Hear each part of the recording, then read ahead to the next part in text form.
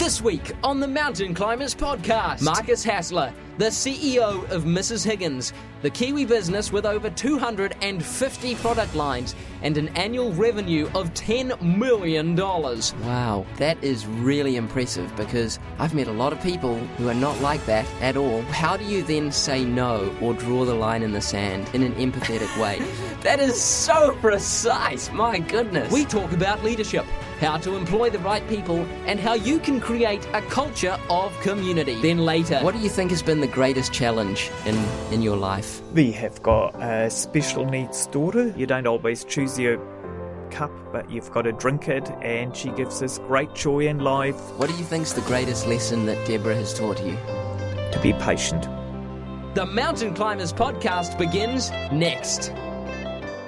Thanks, Windsor Creative, for helping make the Mountain Climbers Podcast possible.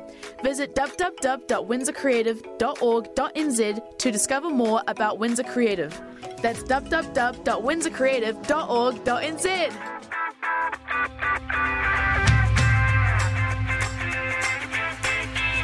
Hey there, hi there everybody, and welcome to the Mountain Climbers Podcast. I am Duncan Tolmie, and today I'm very excited to be joined by Markus Hasler. Hello Markus, great to be with you today. Hi Duncan, nice to be here. Thank you.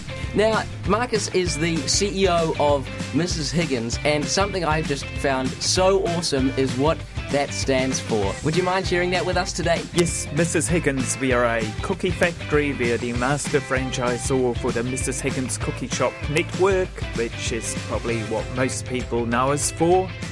But we are more than that. We wholesale into service stations, into supermarkets. We are in food service. We are all over the place, and we are excited, and we are growing. Awesome. And as CEO, I read on your business card that stands for the cookie eating officer. Is that right? That is absolutely right. We're all about cookies.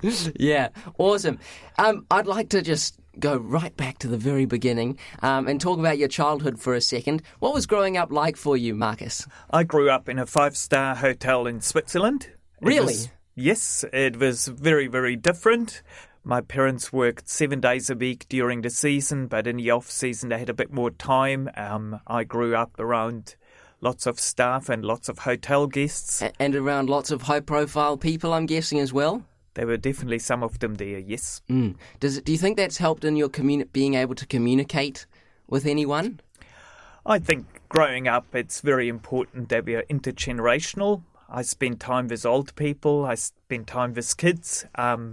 It gives us a good outlook for life, having the time for some older people, having the patience to deal with them, and having lots of fun with young people. How do you think people today can go about doing that? Well, Duncan, you're a fantastic example of that. You hang out with old people like me. You hang out with your friends.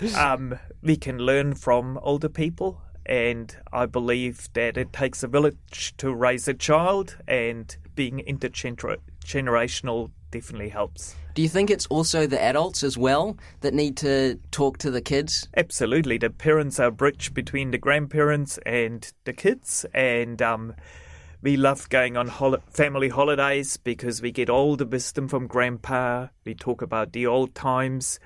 Granny brings her bit in, and the kids get a holistic outlook on life. What do you think's the most interesting lesson that your parents ever taught you? They have probably taught me a few hundred lessons, but I guess it's important that we listen to everybody, that we take everybody's opinion aboard and then make up our mind of what we should do and how we should do it. Why do you think it's important to listen to people who you disagree with? Because initially you disagree with them. If you listen to them well enough, you can see their point, and everybody has got some wisdom. And I suppose we disagree with everyone on something, right? Absolutely right, Duncan. Conservative people have got their point, outgoing people have got their point, and sometimes in life we need to be conservative, sometimes we need to be outgoing and adventurous. What led you on to Mrs. Higgins? I started life, I came here when I was 17. I went to Rangitoto College for 2 years. Was that with your parents? With my parents, yep. Okay. I couldn't speak a word of English when I arrived. It was tough going in the beginning, but I made a lot of good friends. I mixed with people, really, really enjoyed myself. And from there on, I started my apprenticeship at Eve's Pantry as a pastry chef. Then I worked for a French bakery in Browns Bay, La Tropicienne. From there on, I moved to a place called the Swiss Bakehouse. I worked there for 5 years and worked my way up through the ranks, was helping run the wholesale division. And that gave me an idea to start my own business, a cake shop, which was quite successful. We sold that, and I worked for Family Life, Campus Crusade for Christ, for 3 years after that, running marriage seminars and marriage conferences. Different work of line, but really, really enjoyed that. And from there, the opportunity came to buy a half share of Mrs. Higgins, which was in receivership at the time. Was it? Yep. And so you helped turn that around? Yeah, absolutely. That was a nice experience. What was that like starting out with Mrs. Higgins? What enticed you to join them in the first place if they were in receivership? I saw a good brand that was out there, and I saw an opportunity to potentially turn it around, and that's exactly what we did. What were those first few years like? At first, I walked in, I stepped back, I tried to learn how everything worked, and then just made small changes. And life is ever changing, technology moves on, and we need to change with the times to succeed. And that's what we did.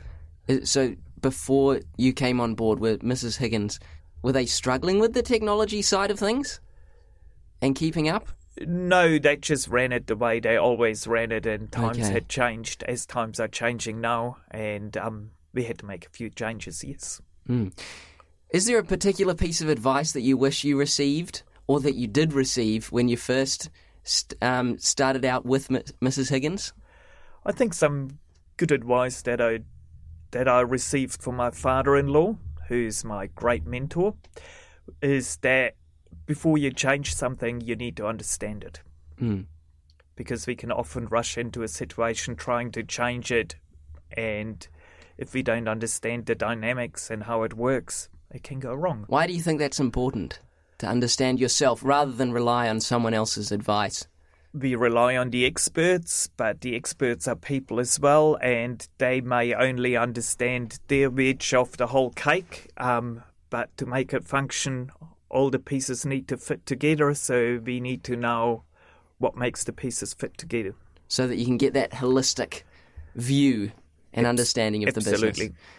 All right. What does the average day of Markus Hasler look like?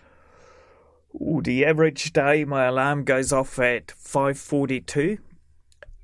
Exactly? Exactly. Why 5:42?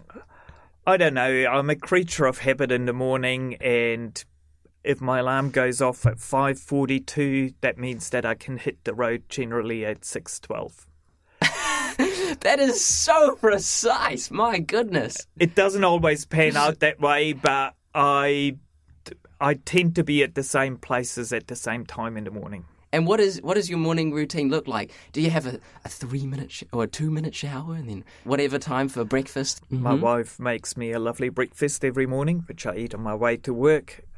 Of course, I formulate my plans in my mind of where I'm going to start, but you might walk into a flood, you might walk into a customer complaint, or you may walk into some broken machinery. Every day is different. Every day is exciting, sometimes frustrating, but that's life. Wow. And do you have your morning routine mapped out right down to the minute? No, I don't. Just 5:42. That's just the number that you decided however many years ago. That's correct, Duncan. All right. What is the key to creating a great business? A business is only as great as the people who work for the business. We try to run it like a family business, and different people like different perks, and we try to accommodate people's to make their family life work around their work life as well. If you give a lot, you can take a lot. What do you mean by that? Well, I might have a manager who wants to go to a graduation of his daughter. Mm. Hey, do you mind if I'm only in at 12 o'clock? Or do you mind if I only come in at 2 today and work till 6 and make it up during the week? If it works for them, it works for us. Okay. Because if you're very rigid on when people have to start, then people become very rigid of when they have to finish. We have more of a gliding working time. Generally, they start at the same time, but finishing times always vary. How do you balance work and life? I have got a few rules. One rule is I don't work Saturday, Sunday. I try to start before 7. I try to go home by 6 o'clock. Doesn't always work. I don't do any work at home. And sometimes, not even emails? No, not even emails. Wow. I've got my phone on me. If it rings, I'll answer it, but I don't answer any emails in the weekend or after hours. Wow. That is really impressive, because I've met a lot of people who are not like that at all. And wow, no emails. I think that's a pretty big one that would really make sure that you're fully present for your family. Yes, I do like being present for my family. We've got 3 kids. Luke is a teacher, he's 25. Guy is a photographer, he's 22. And Deborah still being schooled, she's 18. We also have a guy living with us, a family friend.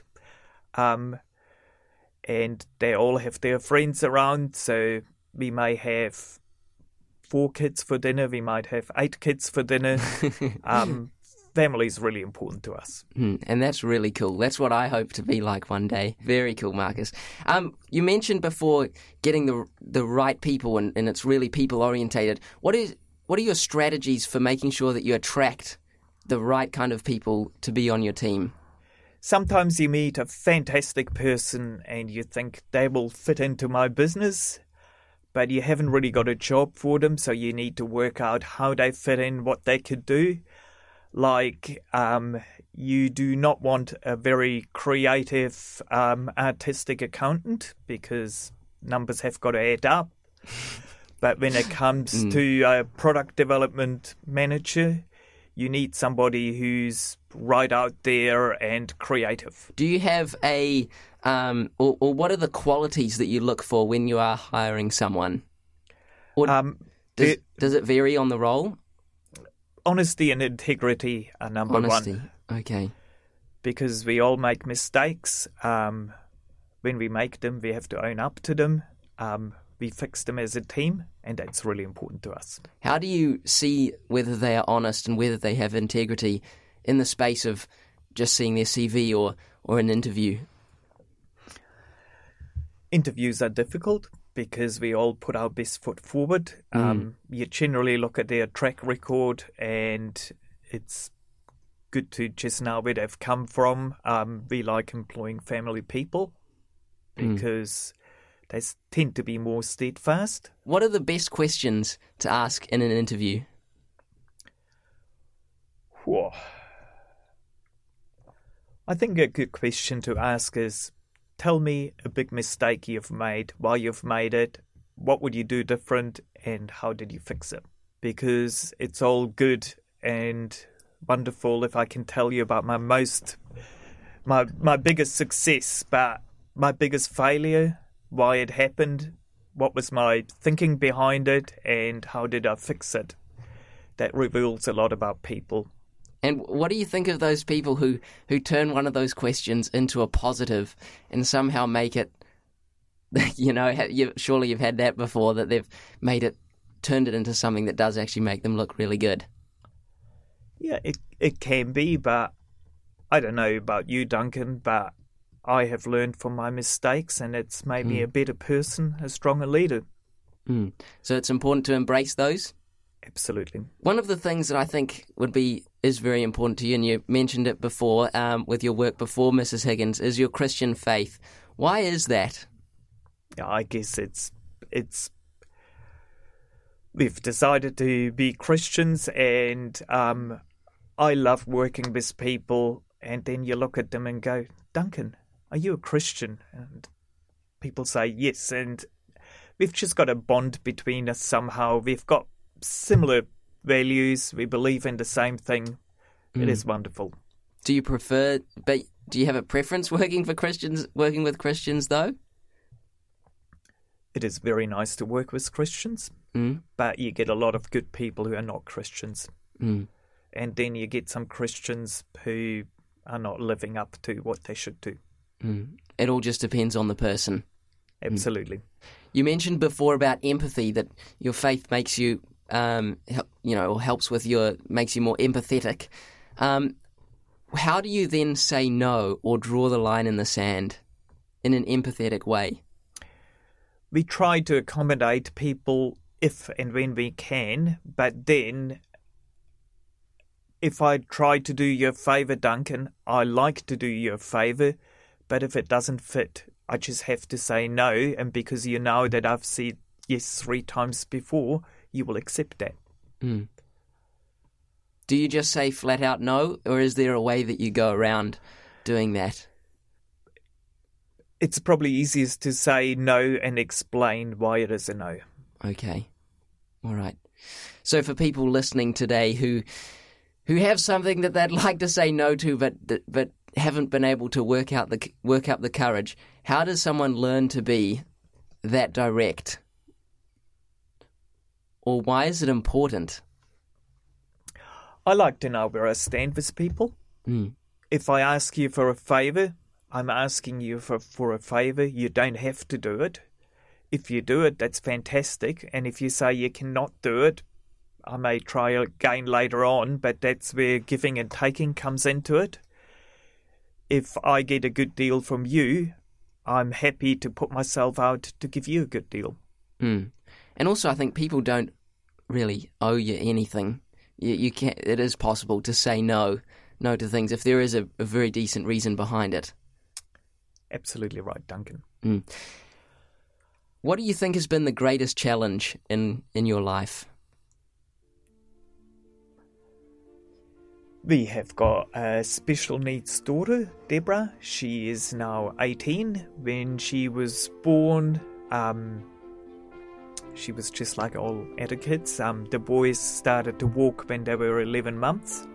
She was 18 months old and still not walking, so we took her for tests and we got told that something is not right. She had an MRI and we got told that she will probably never be able to stand or walk. That was not part of our life plan. We've embraced Deborah, and when she was 9 she learned to walk.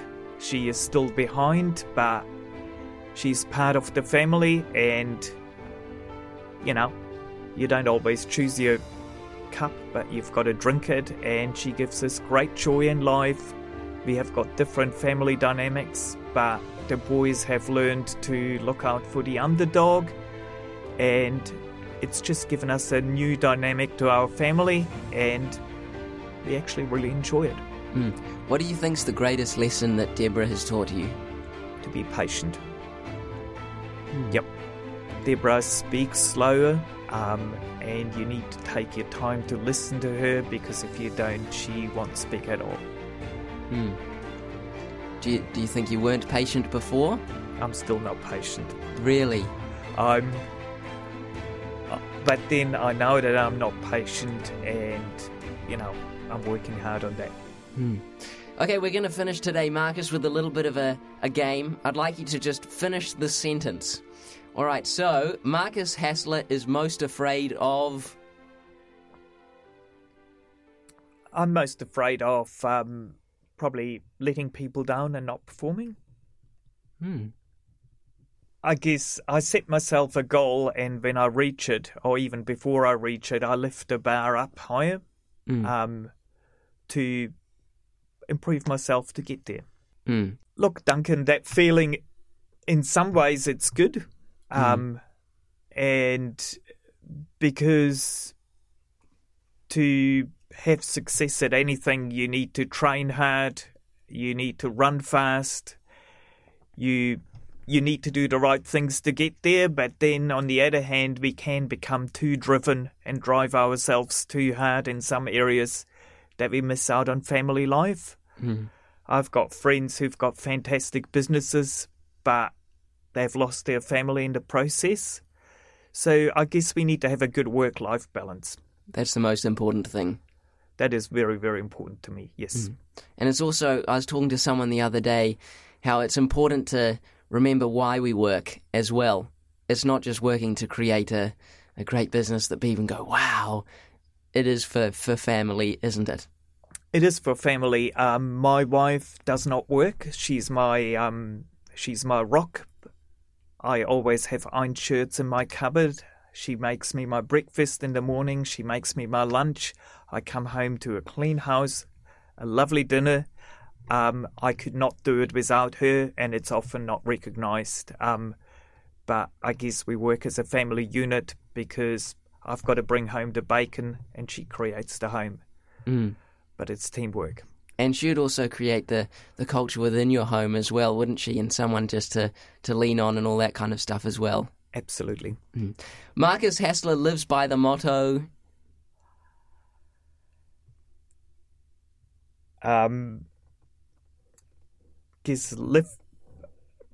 You want to live life to the fullest, and you want to live life in the present, but also for the future. Because often, if you give it a really hard push today, you get the reward tomorrow. But often people push it too hard and for tomorrow's reward and miss out on today. Wow, that's a great... I don't think I've ever thought about that before. Wow, that's really cool. So be present in today, because if you work too hard, then it means you'll miss out on today, but still get tomorrow's reward. My wife tells me that all the time. Wow, that's really, really cool. I love that so much. The greatest lesson Markus Hasler has ever learned was...